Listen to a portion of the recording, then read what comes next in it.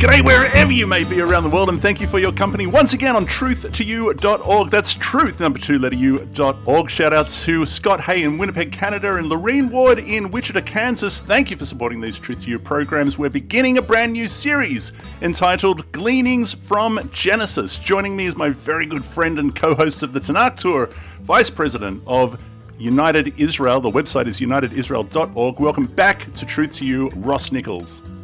Hey, Jono, how are you? It's good to talk to you again. It seems like it's been forever. I think the last time we talked face-to-face, we were in the land, obviously, and we've had a few phone calls, but it's been a while, man. It's good to hear your voice. Not only has it been a while, Ross, but there are people that are saying, hey, where have you guys been? It has been a while since we've recorded, and I'm glad you brought this up because long-time listeners will be saying, hey, didn't you guys just start a series entitled Kingdom Chronicles? And we did. And we have every intention of getting back to that. But you've been really, really busy of late writing a book, which we do expect to see published sometime around the turn of the year. Would that be fair? That's fair. That's fair enough. I've been talking about it long enough, and I've been working hard. So hopefully I'll have that done at the end of the year, and our listeners can check that out. So we'll talk more about that later. We will keep listeners up to date. That's not what we're talking about today, because, and understandably, that is the priority. I can't wait to read it. I'm very excited about it, just to let listeners know. But we won't be talking about your book today, although I do highly recommend that people go to United Israel's YouTube channel and catch up on your current series entitled Torah. Just before we move on, can you give them just a quick overview? Yeah, just a quick overview. What we're doing is, it's not, even though the title is Torah, we're not going through the Torah as some people do, where we're going through the Torah readings. We're talking about some very interesting and some people might consider a little bit challenging subject material, because we're focusing on things like authorship. We're talking about fundamental views versus academic views. We're really getting into the text. But one of the things that we're trying to do is stick with the text, let the text tell us the questions or answer the questions that we have. And I think most people are very excited about this program. We have completed 4. This coming Shabbat will be number 5. So it's it's receiving some positive reviews. So I encourage people to check it out. I'm keeping up to date with those, and they really are excellent. All in good time. As I mentioned, we will be talking about your book. That's not why we're here today. This series is about a new Bible translation entitled The Transparent English Bible, the TEB, of which the Book of Genesis is now available. You can get a copy from Amazon. We're very lucky to have with us the editor-in-chief, the professor of ancient Judaism and early Christianity at the University of North Carolina, the president of United Israel, the Bob Dylan of the theological world. Welcome back to Truth to You, Dr. James Tabor. Hello, Jono. How long has it been? I think a while. Let's see, we did my book, Restoring Abrahamic Faith. I remember that. That's exactly right. But I've seen you in Israel any number of times, and we had a wonderful time in March together. So we did it's indeed. Really good to be with you. I really miss you, my friend. Even though we got stuck by COVID. But... Yeah, we did. It was an interesting time to be in Israel, and we don't have time to talk about that, but I miss you. And long-time listeners will recall previous interviews with your fine self regarding 2 of the many books that you've authored. You mentioned Restoring Abrahamic Faith. Now, by the way, James, where can people get a copy of that? Can people still get a copy of this book? Not right now. It's out of print, but by Rosh Hashanah, September 19th, it'll be out again in a new edition. Much in a new edition, I hope. All right, we'll keep listeners informed when that happens. And the other book, of course, was Paul and Jesus, the latter being Paul and Jesus, that program with Jason, my mate Jason of Jewish Dublin Walking Tours. Truth to You's most popular program, by the way. Wow. There you go. Now listen, today we are discussing the Book of Genesis from the Transparent English Bible, hot off the press. We already have some comments regarding this podcast series. Are you ready? Go for it. Yeah, let's go. Mary Whitman. G'day, Mary. We know Mary. She wrote in and she said that she'll be listening. Absolutely, she'll be listening, she said. So glad to have you with us, Mary. Now, speaking of Mary, not speaking of Mary Whitman, but speaking of Mary, James, just quickly, you have another book that's just been released. Is that available in the States yet? No, it's been released in France. It's called Mary, the mother of Jesus, how the Jewish mother of Jesus became the virgin mother of God. So It's essentially about how Jesus' mother was robbed and deprived of essentially everything she was: her Jewishness, her womanhood, her motherhood, all that she was historically. So it's, we talk about the quest for the historical Jesus that Schweitzer inaugurated over 100 years ago, Albert Schweitzer. And this is the first book I know of on the quest for the historical Mary. Right. It's doing very well in France. And the reason it's being held up here is because of COVID. There's so much news noise with the elections and with, the epidemic going on and so forth, that most trade publishers are holding back books until the airways clear, because they want to get publicity for their books. So maybe you will be seeing the release of that book perhaps at the end of the year? Yeah. Okay. No, not the end. I would say 2021 spring. It's with Knopf, Random House. So you'll be hearing about it for sure. All right. As soon as that's available, we will let the listeners know. Also, Yitzhak Meir Skobak said, "This sounds awesome. I never listen to podcasts, but I might tune into this one!" Exclamation mark is what he wrote. And I do believe that's Rabbi Michael Skobak's Hebrew name. Of the very popular 365 Messianic Prophecies series that we did here on Truth to You. You can find it on truth2you.org. So g'day to Rabbi Skobak.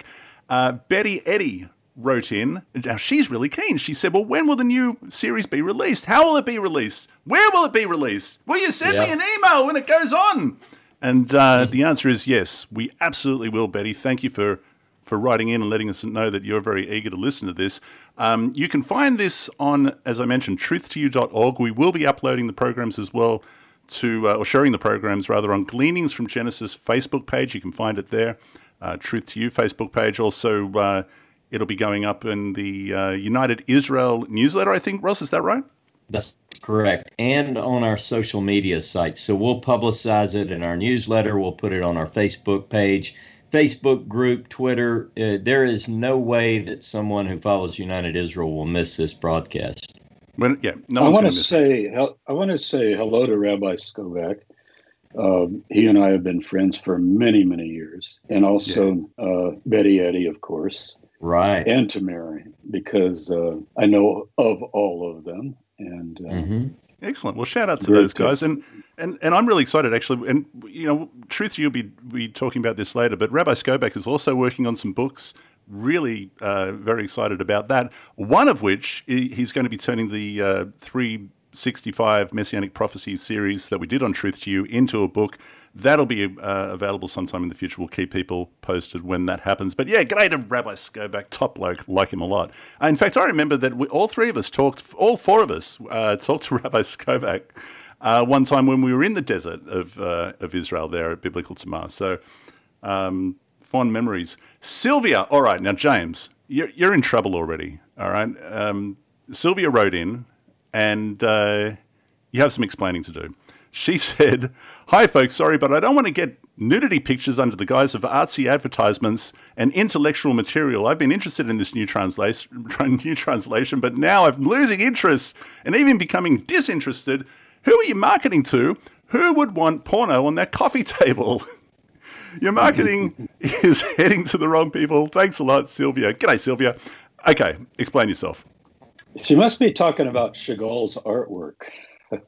Now, again, who was the artist of the cover? Well, it's Chagall, of course. Everybody could tell by his style. Well, I love the cover, so that's all I can say. But let's stick with the translation for now. Hey, let me say this though. Let me add one thing for you, Dr. Tabor. You know there is a popular slogan or saying, "Don't judge a book by its cover," and this absolutely is the case in this regard. So hopefully Sylvia will be okay once we get into the content, and she might be able to get the book and just put another cover on it if she prefers, because the content is really exceptional. I think the cover. As we get into the translation, though, I think you're going to see that sometimes our standards of sexuality and so forth are formed more by a kind of 19th century Victorianism. And the actual Hebrew language is fairly explicit. And I don't think the picture's particularly explicit, but it's essentially, it's an Adam and Eve picture. And it's an Adam and Eve picture. And you know what? This very leads into... impressionistically.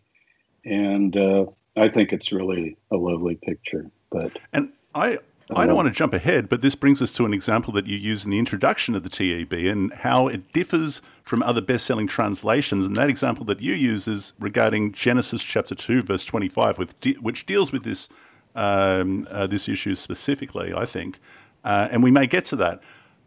Before we do, listen, Ross, on the question, you know, on this program, we often get the question, what is the best English translation? What do you use, Ross? Jono, what do you use? Why do you prefer to use that one, and so on and so forth? We've talked about this on numerous occasions on Truth to You and other programs that we do.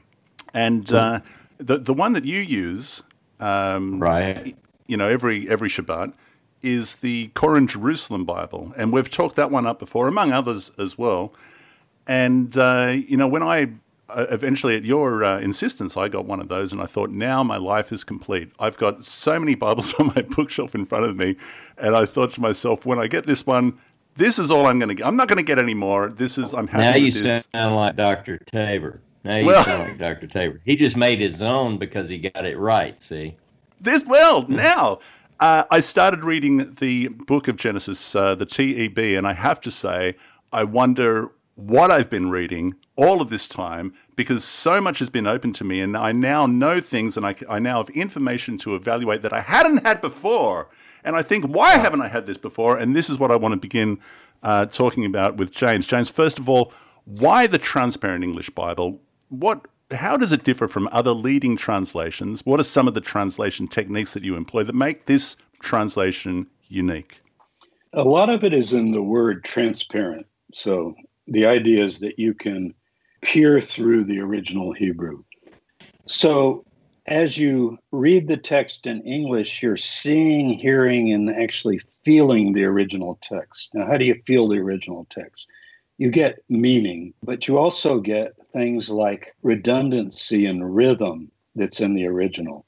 And what all English translations do, even some of the better ones from the standpoint of what I'm trying to do, and I think that would be Everett Fox and Robert Alter, who have these very wonderful specialized translations.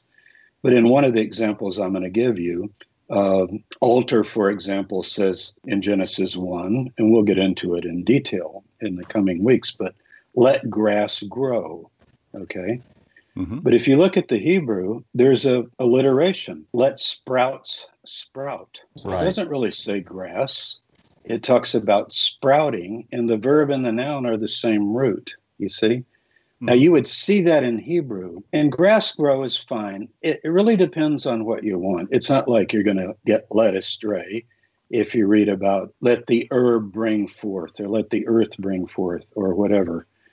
But in many, many cases, you get to peer through, and this can include redundancy. What happens with English translations, Hebrew sometimes will repeat the same thing. We're going to see this so many times over the next few weeks. And it'll just jump out at you. And at first, it'll be strange. Like, why is it mentioning this over and over? Like there's a place, remember where Jacob has his dream? Mm-hmm. The phrase, this place, this mm-hmm. place, this place, I think it occurs 5 or 6 times. And the English tends to just smooth it out. We'll get to one example of that very quickly with Adam. When he sees Eve for the first time, here's the cover of my book. Mm-hmm. Did you know how many times he says this one? He says this one. Now, this one, what is he stuttering? You see? Yeah. But it's in the Hebrew. So if it's in the Hebrew, it's in this version. There's no other translation like it.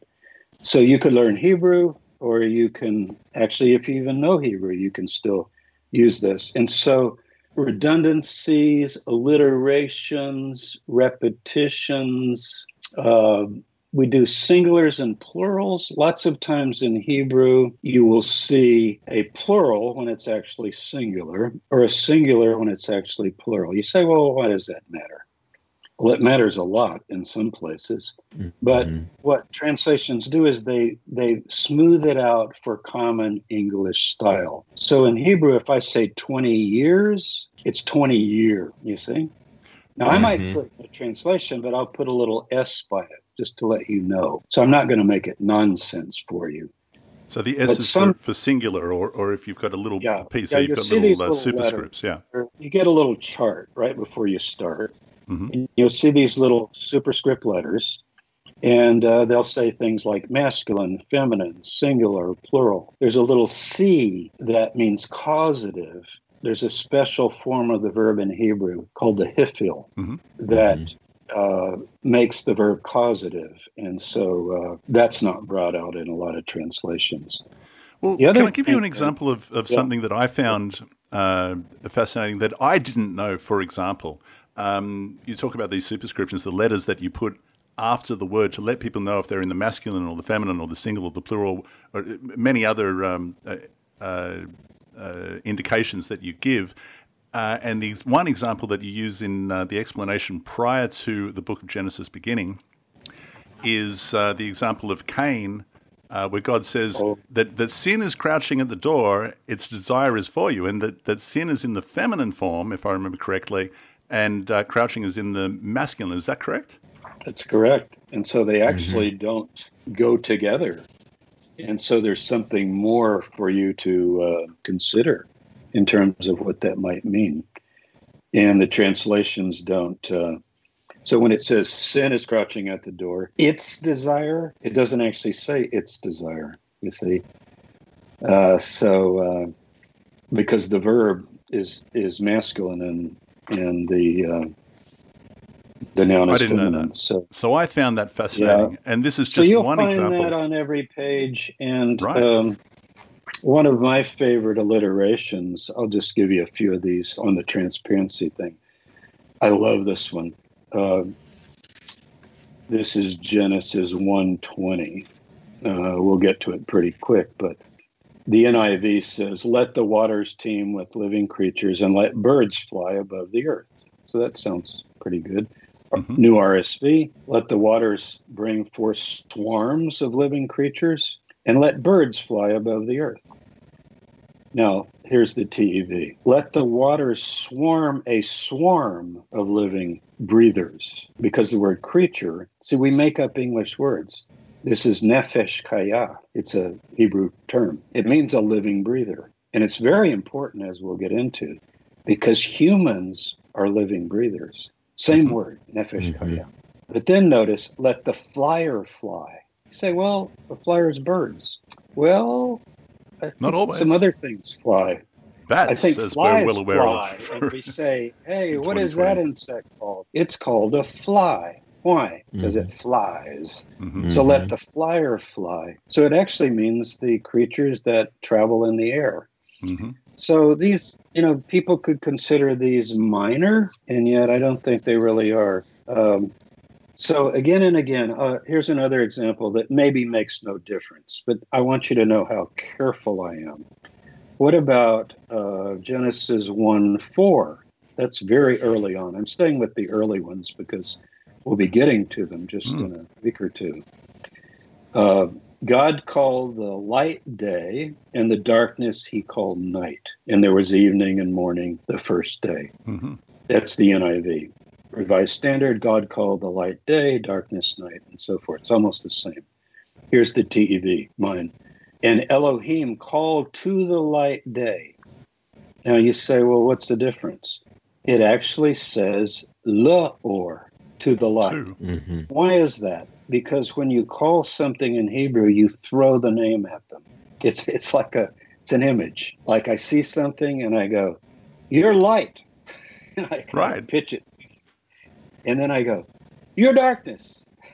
You see what he's doing? Yeah. He's assigning names. Picture somebody standing and naming things in a room. And you go, okay, I'm going to name you this, and you this, and you that. You see? Now, does that matter? No. But I want you to see the Hebrew, you see, underneath, because it's actually very beautiful. If you read this translation aloud, it's unbelievable, the rhythm of it. It's like a drum beat. Yeah, it's got a cadence. It's got a cadence that other translations don't. And if you think about it, in the ancient world, they would read these texts, and even in synagogues today, you read the text. But in English, these examples that Dr. Tabor's just given, it's the cumulative effect of page, paragraph after paragraph, sentence after sentence, verse after verse, and it just overwhelms you. You feel as if you're reading something you've never read before almost. It's that good. It's that literal. Well, as I mentioned before, I'm reading something and I think to myself, why wasn't I allowed to know this before? The editors of the translators decided for me how I should interpret this, but in this case, the TEB allows the reader to make those decisions and to consider it for themselves. So where we have translations that maybe there are colloquial translations, there are contemporary translations, there are dynamic translations, there are formal translations, and there are mechanical translations. James, would it be fair to say that the TEB is somewhat of a marriage between a formal and a mechanical translation? Yeah, I would say it. We use the word literal. It's not necessarily mechanical, but it's exacting. And the reason it's not mechanical is because of the rhythm of the Hebrew, which actually has a flow to it. But you got to get used to it.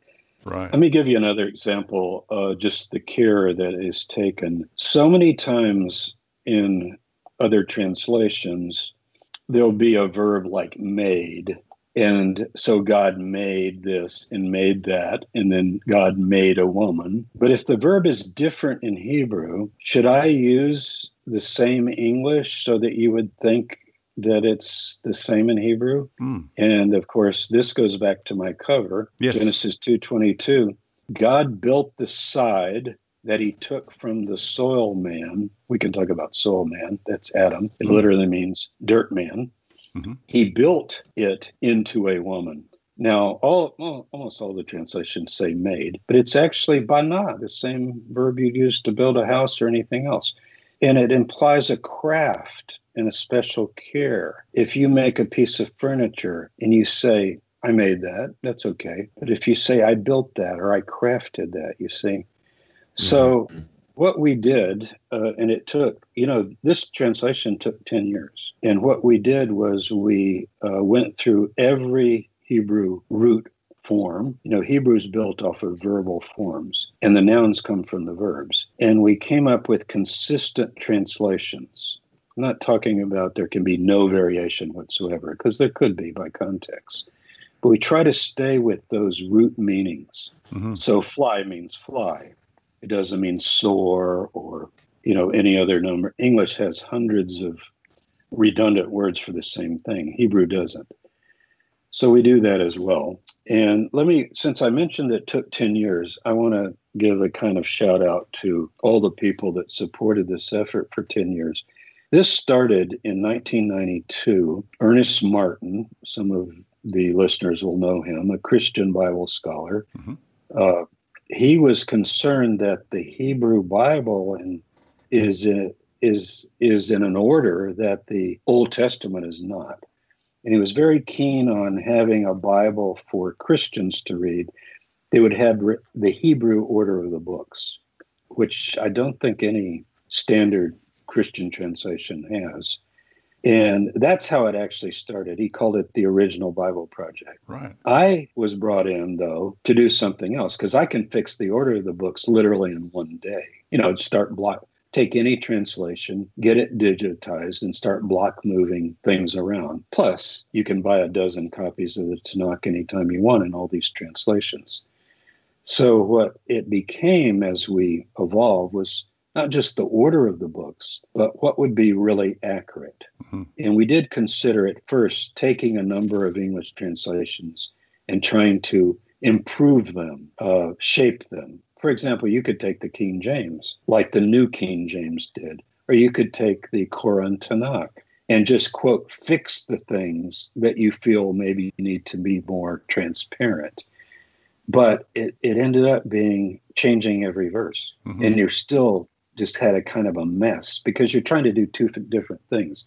And I just want to say that, since you mentioned different translations, this is not the best translation for every purpose. It's the best translation for close and careful study. And I think for, I call dramatic reading because you get the drama of the text. But I'm perfectly fine with other translations for other purposes. I personally use a Revised Standard Version, and I use the Koran Tanakh. I use the JPS. There are other translations that are just fine. So it's not like, oh, finally, this translation will replace everything. Translations have different purposes, but if you want to go verse by verse, line by line, and get into all of the original meanings in a transparent way, I don't know of any translation like it. Mm-hmm. And I think a lot of readers will appreciate that. Absolutely. Well, the listeners of Truth to You absolutely want to get into the detail of the text in a way that I feel like this is a publication that's been missing from my library that I would have appreciated 10 years ago.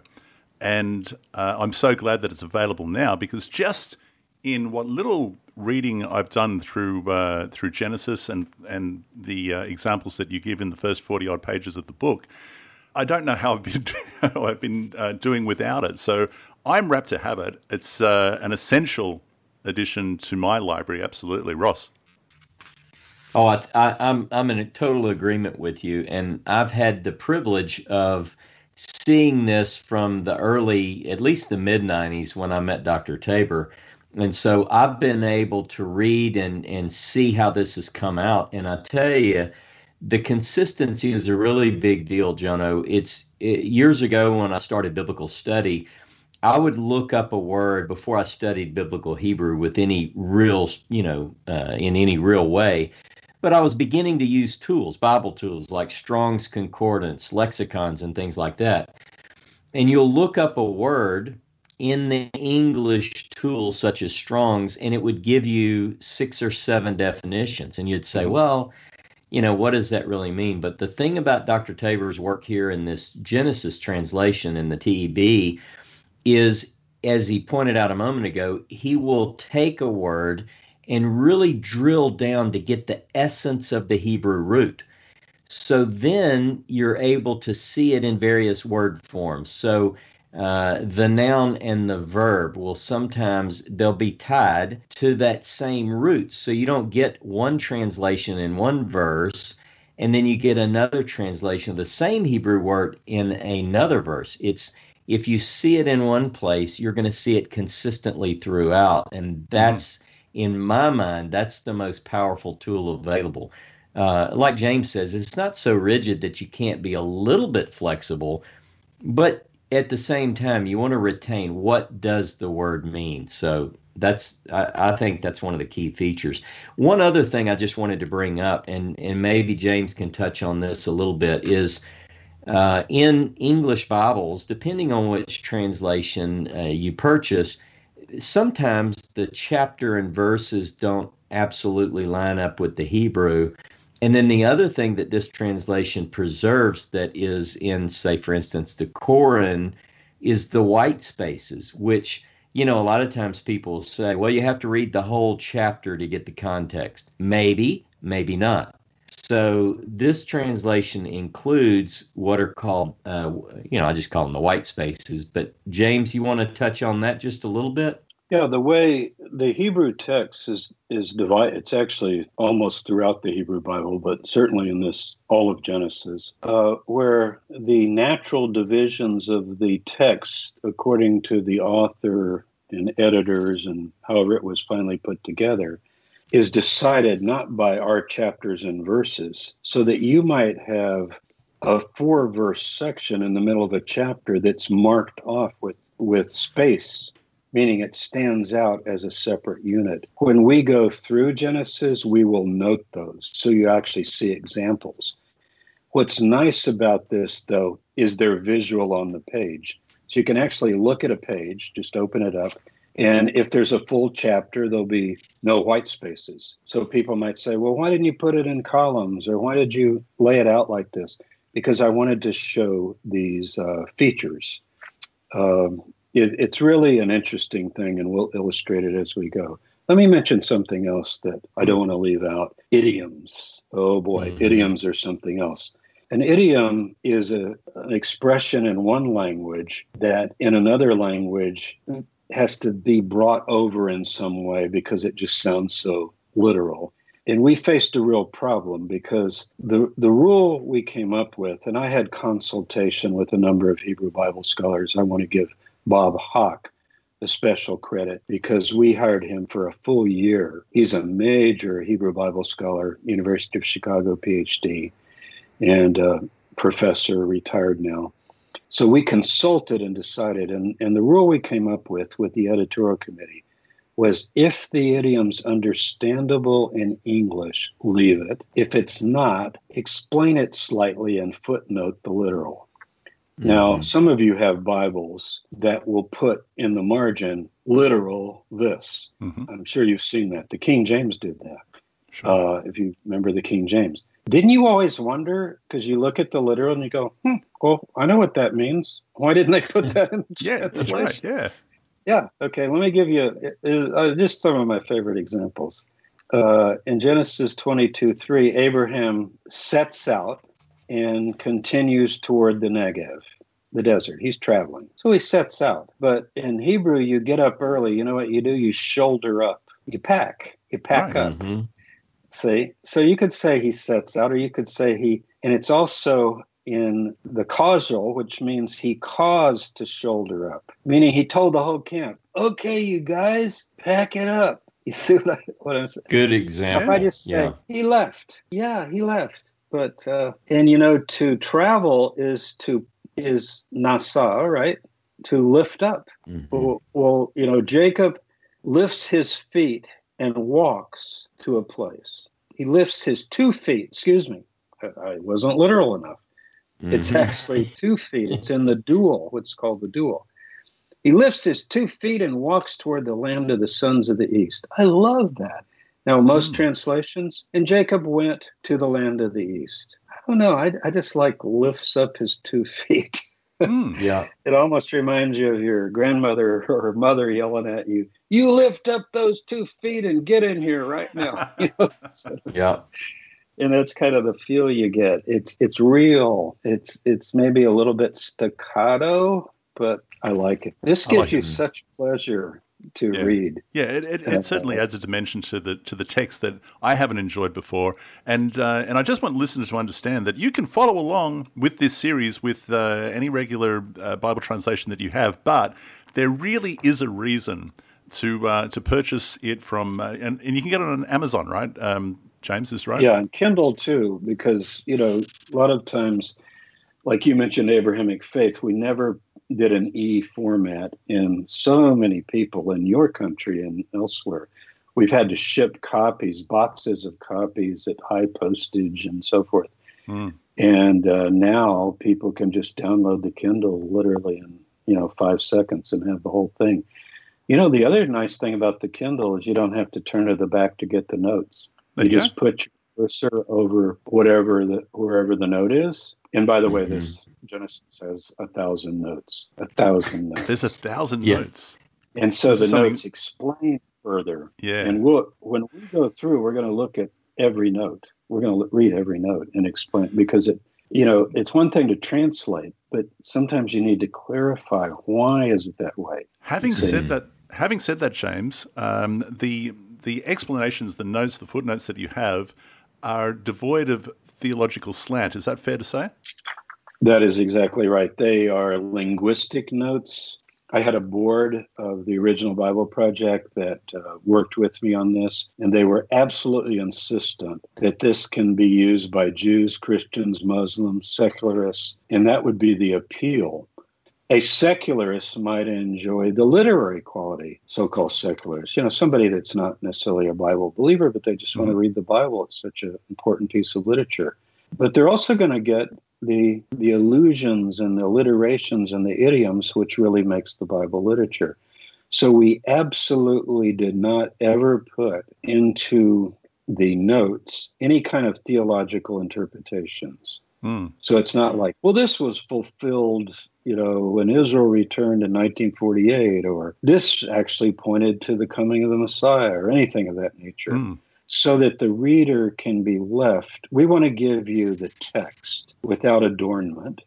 And then you can be left to your own way of putting it all together and understanding it. Right. But what we do is put you in an accurate position to be able to do that. Mm-hmm. And that's really important, because some listeners will be fascinated to know that certain translations are rich in theological agenda. And the one that we used, I already mentioned the 365 Messianic Prophecies series that I did with Rabbi Skobach.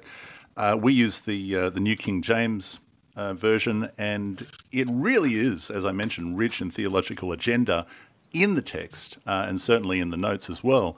So having something that is devoid of that, as I mentioned before, allows the reader to be able to evaluate the information raw and come to their own conclusion. Yeah, what does the text say? That's what this translation gives you. What does it say? What does it mean?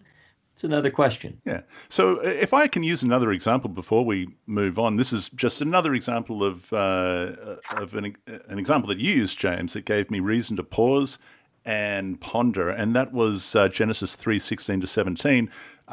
It says in the NIV, for example, to the woman he said, I will greatly increase your pains in childbearing. With pain you will give birth to children. To Adam, cursed is the ground because of you. Through painful toil you will eat of it all the days of your life. But in the TEB, this is what it says. Toward the woman he said, making abundant, I will surely make abundant your hardship and your pregnancy. In hardship you will bring forth sons. To Adam, cursed is the soil on your account. In hardship you will eat of it all the days of your life. And I had to stop and really give that some consideration, James. Yeah, because how many times have you heard that women are kind of cursed with childbirth and men are supposed to be supporting the family and tilling the soil? And actually, neither of these are punishments as much as consequences, that the realm of the woman is to bring forth these children. Sons in Hebrew means children. It's not always, even though it's masculine. And so it's more the word hardship would be we search for an English translation. Toil is one thing, but I guess toil is okay, but I like hardship better. Mm-hmm. But it's balanced. In other words, what Adam is doing is plowing the soil and planting the soil, and that's hard, and it's a hard life. And what the women are doing is raising the family. Mm. So, what struck you about that is interesting, Jonah. Yeah, and again, I appreciate being able to evaluate the words on the page without having it, being given a meaning prior to it coming to me. James, well, let me say, Jonah, the NIV is trying to get there by using pain twice. That's a good step, because at least you see the word. But look at the RSV, which you also have there. The RSV says, to the woman in pain and to the man in toil. It's the same word. It's the same word. Mm-hmm. You see? Yeah. And so that's where that's because of the King James. The RSV is a lot like the King James. And so that's this old idea that women suffer pain. That's their curse. So it needs to really hurt when you have a baby, right? And then you're fulfilling God's will. And men, they just work hard. And it's the same word. So I think pain is, pain might be okay, but I don't think it's pain as much as life is tough. Yeah. Whatever arena you are in as a male or female, you're going to face the challenge that you're outside the gates of Eden. Mm-hmm. Right? So true. James, the Tetragrammaton, a lot of people will be asking, whenever they're considering another Bible translation, that's one of the first things they want to know about. How do you deal with the name of God or the various names of God? Basically, we put them in all caps where you can really see that it's a name. And we leave them in Hebrew, not the Hebrew letters, but a kind of a transliteration. So for Yahweh or Jehovah or Yehovah, we just put YHVH, no vowels. Another reason we did this is acceptable to Orthodox Jewish readers as well. Is we're not getting into the thing about how is it vocalized. I have views on that, but I'm not going to impose them on this translation. Mm-hmm. But we have the letters. For the shorter form Yah, we just put Yah, Adon, Adonai, El, Aloha, Elohim, Elyon, Shaddai. So that's how we do the names. They are in small caps, so they really stand out. And as you know, anyone who's gotten used to using a translation that indicates the names of deity, it makes a huge difference in reading many, many sections.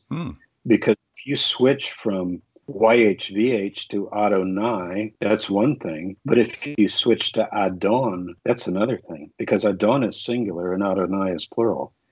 And we'll have to talk about all that. And yet Adonai takes a singular verb. How about that? Sometimes. So Elohim, for example, can take a plural verb, but it can also take a singular verb. And we indicate that in the translation. So all that is transparent. Transparent is the word again. You know exactly what name. And what happens with English, once they started this LORD stuff, and this is my big fault with the Koran translation. Sorry, Ross. Yeah, Ross I'm with you. Ross knows Hebrew, so it doesn't matter. Once they started this King James LORD all caps, okay, then they had the problem when they got to Adonai, which means LORD, right? So then they put LORD GOD, and GOD now stands for Adonai. But wait, what if it's Yahweh Elohim, you see? And so they came up with a convoluted way to show all three. But when you read it in English, you could memorize it, but you don't get the naturals. I mean, if it's Elohim, put Elohim. Why not? There it is on the page. Elyon. I love El Elyon. It's a great, in Genesis, when Abraham prays with Melchizedek, he says, Baruch atah El Elyon. Konei Shemayim Va'aretz. Well, to say, blessed are you, God Most High, yeah, that might be what it means in a way, but I'd rather just see El Elyon. Also, I want the alliteration. Notice, El Elyon. You get the alliteration as well, you see. Yeah. This is certainly something I appreciate about the translation. Ross? Yep. Yeah, one other thing about the name James is touching on, even though I like the literalness of the Koran text, one of the things that they do, and it's not good in my opinion, is that capital LORD is used for both YHVH, Yod He Vav He, as well as Yah. So you don't know which one you're seeing in the Koran, because all of the divine names, well, let me specify, Yah and Yod He Vav He, are both represented in the Koran text as LORD. Whereas if that were to occur in this translation, the Transparent English Bible, you would quickly see what does the Hebrew say. So one thing I would advise people, if a person is studying biblical Hebrew and they want to really practice and get better, they take the Hebrew of Genesis and you just do verse by verse, and you're going to see exactly in the English what you're looking at in the Hebrew. So it's a great learning tool as well. Yeah. Let me just quote something. Okay, go ahead, James. I wanted to change the subject. Go ahead if you want to. No, I just want to quote from. Let me just quote from the introduction of the TEB. It says, the aim of the TEB is to err on the side of the literal, allowing readers to experience the original language to every extent possible. I love that. I think that really is an excellent summary of why people should be purchasing this particular publication. James. Yeah, I wanted to point out, as you know, there are different original languages behind the Hebrew Bible. They're different manuscripts. And so one other feature of this translation that I think is very important, it's not what we call an eclectic text. Most modern translations, unless they're based just on the Masoretic text, and there are very few that are, even the JPS will slip in some variant readings. But I'm talking about the Dead Sea Scrolls, the Septuagint, which is the translation of the Hebrew Bible or the Old Testament in Greek, other kinds of variations. These are included, but in the notes. So if you're reading the text of the Transparent English Bible, you know you're reading the Leningrad Codex, which is the oldest complete copy of the Masoretic text. Now, if there's a variant, and there are, the Masoretes change things occasionally. We'll talk about that when we get to Genesis 18. There's some pretty major changes that they make. Sometimes they change the order and so forth. But we're not going to start changing the base text. So there's a base text, the Leningrad Codex. Most Hebrew Bibles start there. But what many do, have you ever noticed in many modern translations, they'll say, other authorities read, and then they'll put a variant. And you go, other authorities, how am I supposed to know what to think? You're just telling me that some versions of the Bible are different, and so we don't do that. If the Dead Sea Scrolls do have different readings, even in Genesis, there's a major one toward the end of Genesis in the Song of Moses, really major one. But we're not going to change the Hebrew text, even though many scholars think that the Dead Sea Scroll and the Septuagint, which happen to agree, might be more original. But see, if we start doing that, then you'll never know what you're reading. And so you see the idea? And if you're interested in being careful with the text, the variants are there, but they're in the notes. And we say, Dead Sea Scrolls actually say this. It's different. Well, now you're informed. You can make your decision. But you don't want it in the text, your base text, and then in the footnotes say, well, the Masoretic happens to say this. Well, you go, well, what am I reading then? So that's called an eclectic text, where the scholar creates a text in English that doesn't actually exist anywhere in Hebrew, Greek, or Greek or Aramaic. You follow the point? Now, listen, can we move to the very first verse, chapter 1, verse 1, because I find this really interesting. This, on Ross's advice and insistence, and I'm very glad that I got it. As I mentioned earlier, I did get the Koran Jerusalem Bible, and I find it fascinating. It begins this way. It says, in the beginning, God created the heaven, singular, and the earth. And I said to you at the time, I said, why Hashemayim? It's plural. Why would it be singular? Why have they? I mean, it's an interesting way to begin. But in the TEB, it says, at the first of Elohim, creating the skies and the land. James. Okay, so on that point, well, skies is plural, so I put skies instead of sky for that. And heaven implies so many other things in English. And we're actually talking about the dome above the earth right now, which is the sky, the blue dome that we all see visually. But what's really interesting about this verse, and this verse, by the way, and we're going to come back to this because I think we don't have time to even do one verse in detail, because these two verses are so important.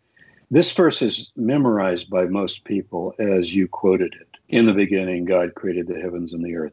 And if you don't put that, your translation won't sell. All the translators have tended to find that out. That, they changed the first verse of the Bible, forget this translation. Everyone has it memorized. You know how Christians know John 3:16? Well, everybody knows in the beginning, God created the heavens and the earth, period. Well, in Hebrew, there's no period. You see that dash? I know the readers don't have this yet. Now, look down and see where you have the next dash. It's all the way down at the end of verse 2. So I'll just begin explaining this in this broadcast because we want to go into it in more detail. Sure.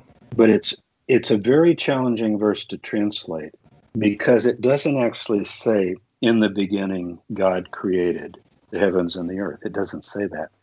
The word beginning, which many people know because it's the name of the book, Bereshit, and don't let me lose you here, and I'll explain it again in our next podcast or broadcast. It's in what is called the construct state. So don't let that scare you. The note explains it. And what that means, it's like the word of, okay? And the best example would be basically, say, Jeremiah 26:1, where it's talking about at the beginning of the reign of a certain king. So you could say, in the beginning, when so-and-so began to reign or something like that. But it's got the idea of, okay? Literally, it's at the first of. You follow? Mm-hmm. You say, well, what difference does that make? Well, if it says at the first of, you need to say to me, of what? Right. See the difference? At the first of, you go, yeah, of what? At the first of Elohim creating the skies and the land, then we get the dash. Now, what's the dash? Let me read it to you like this. I'm going to expand it. Let me tell you, children, the story of what happened at the first. At the first of Elohim creating the skies and the land was desolate, and emptiness and darkness was over the face of the deep, and the spirit of Elohim was hovering over the face of the waters. Pause. So what I'm telling you is the state of things at the first. You see? Right. Mm-hmm. So it's not even about bringing the heavens and the earth into existence. This is a terrible mistake people have made for 2,000 years. Well, Genesis 1:1 said God made the heavens and the earth. No, it doesn't. It says when. I didn't use the word when because it's bereshit, which can mean at. I wanted to use when because then it would be clear. When God began to create the heavens and the earth, here's how it was. You see the idea? Let me tell you what it was like. I like to say, picture the moon. What is the moon? Empty, desolate. Tohu vabohu is the Hebrew. People know that. Mm-hmm. Okay, at the beginning. When he started, it was like this. It was chaotic. It was dark. There was the face of the deep. And he said, let there be light. Then you get the action. You see the difference? Right. So it's actually describing the state of things before God began to create. Now, create is a verb, and we'll talk about this, that is only used for God. It's DNA engineering if it involves plants, animals, and living creatures and fish and birds and so forth. It's a very high-level word. It doesn't mean bring from nothing. Doesn't mean that. It means to, I would say, a very high level of engineering. You know, if you have a chaotic land, the land was desolate and empty and dark, and it was covered with water. That sounds like a primeval planet Earth before it's ordered, before anything that, like it, just the laws of nature run, you know, the oceans, the water, the darkness, the chaos, and so forth. You don't even see the dry land. And then you begin to cause things to happen in that arena.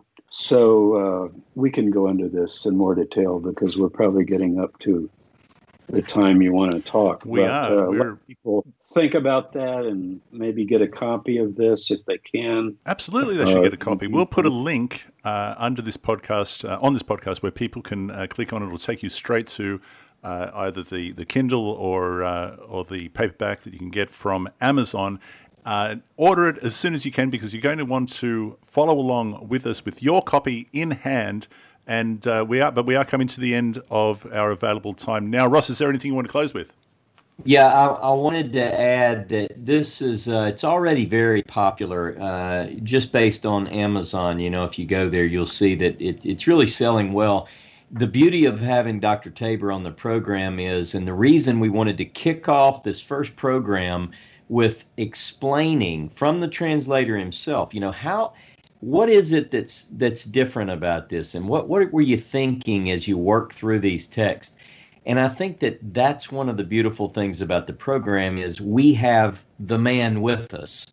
And so I think that this was a good exercise in the beginning so that you get directly from Dr. Tabor, what were you thinking when you put pen to paper? And now that is completed, even though we want to jump into the text, certainly Dr. Tabor does, I know Jono, you do, and I do as well. But I think this was necessary, and now I'm very excited to begin our next week's episode with beginning in the beginning, if you will, at the first. And I think our listeners will be excited to join us on the next program because we are going to get into this translation. So they definitely need to get this if at all possible. It's going to really be a much easier to follow along if they have it. So let me add something, Jonah, too, that I want everyone to feel who listens, as we don't even know how long this will take. Maybe it'll take 10 years. We'll see. But I want everyone to feel that they can participate and send in to you comments and so forth because no translation is perfect. I might have missed a singular or plural. I might have missed some detail or something. I've tried to be very, very careful. I've gone over it 1,000 times. But we're willing to improve this. This can come out in further editions in the future. And so we have people, Jono, and I know you know this, who studied the Bible for 20, 30, 40 years with Strongs, with Youngs, many people who know Hebrew. And so this can be a project with all of us to maybe one of the first times where a text like this is discussed in such detail with so many eyes looking at it. And we're open to, input and so forth, and we can figure out a way to channel that. I'll leave that up to you, Jonah, to figure out. Well, we have the comments are open on the podcast on truth2u.org. We would love your comments, dear listeners, and also on the various Facebook pages. We'd love to hear back from you, and especially if you've ordered and you've received the book, we'd love to hear what has impressed you, and if we can, we will read them out on the program. So, dear listeners, we look forward to that. Thank you so much, Ross Nichols, Dr. James Tabor. You can find links to all of James Tabor's web pages, books, and projects at jamestabor.com. That's jamestabor.com. That is the show for this week. We'll be back this time next week, and until then, have a great one. Thanks, guys. Thank you very much. Thank you, Ross.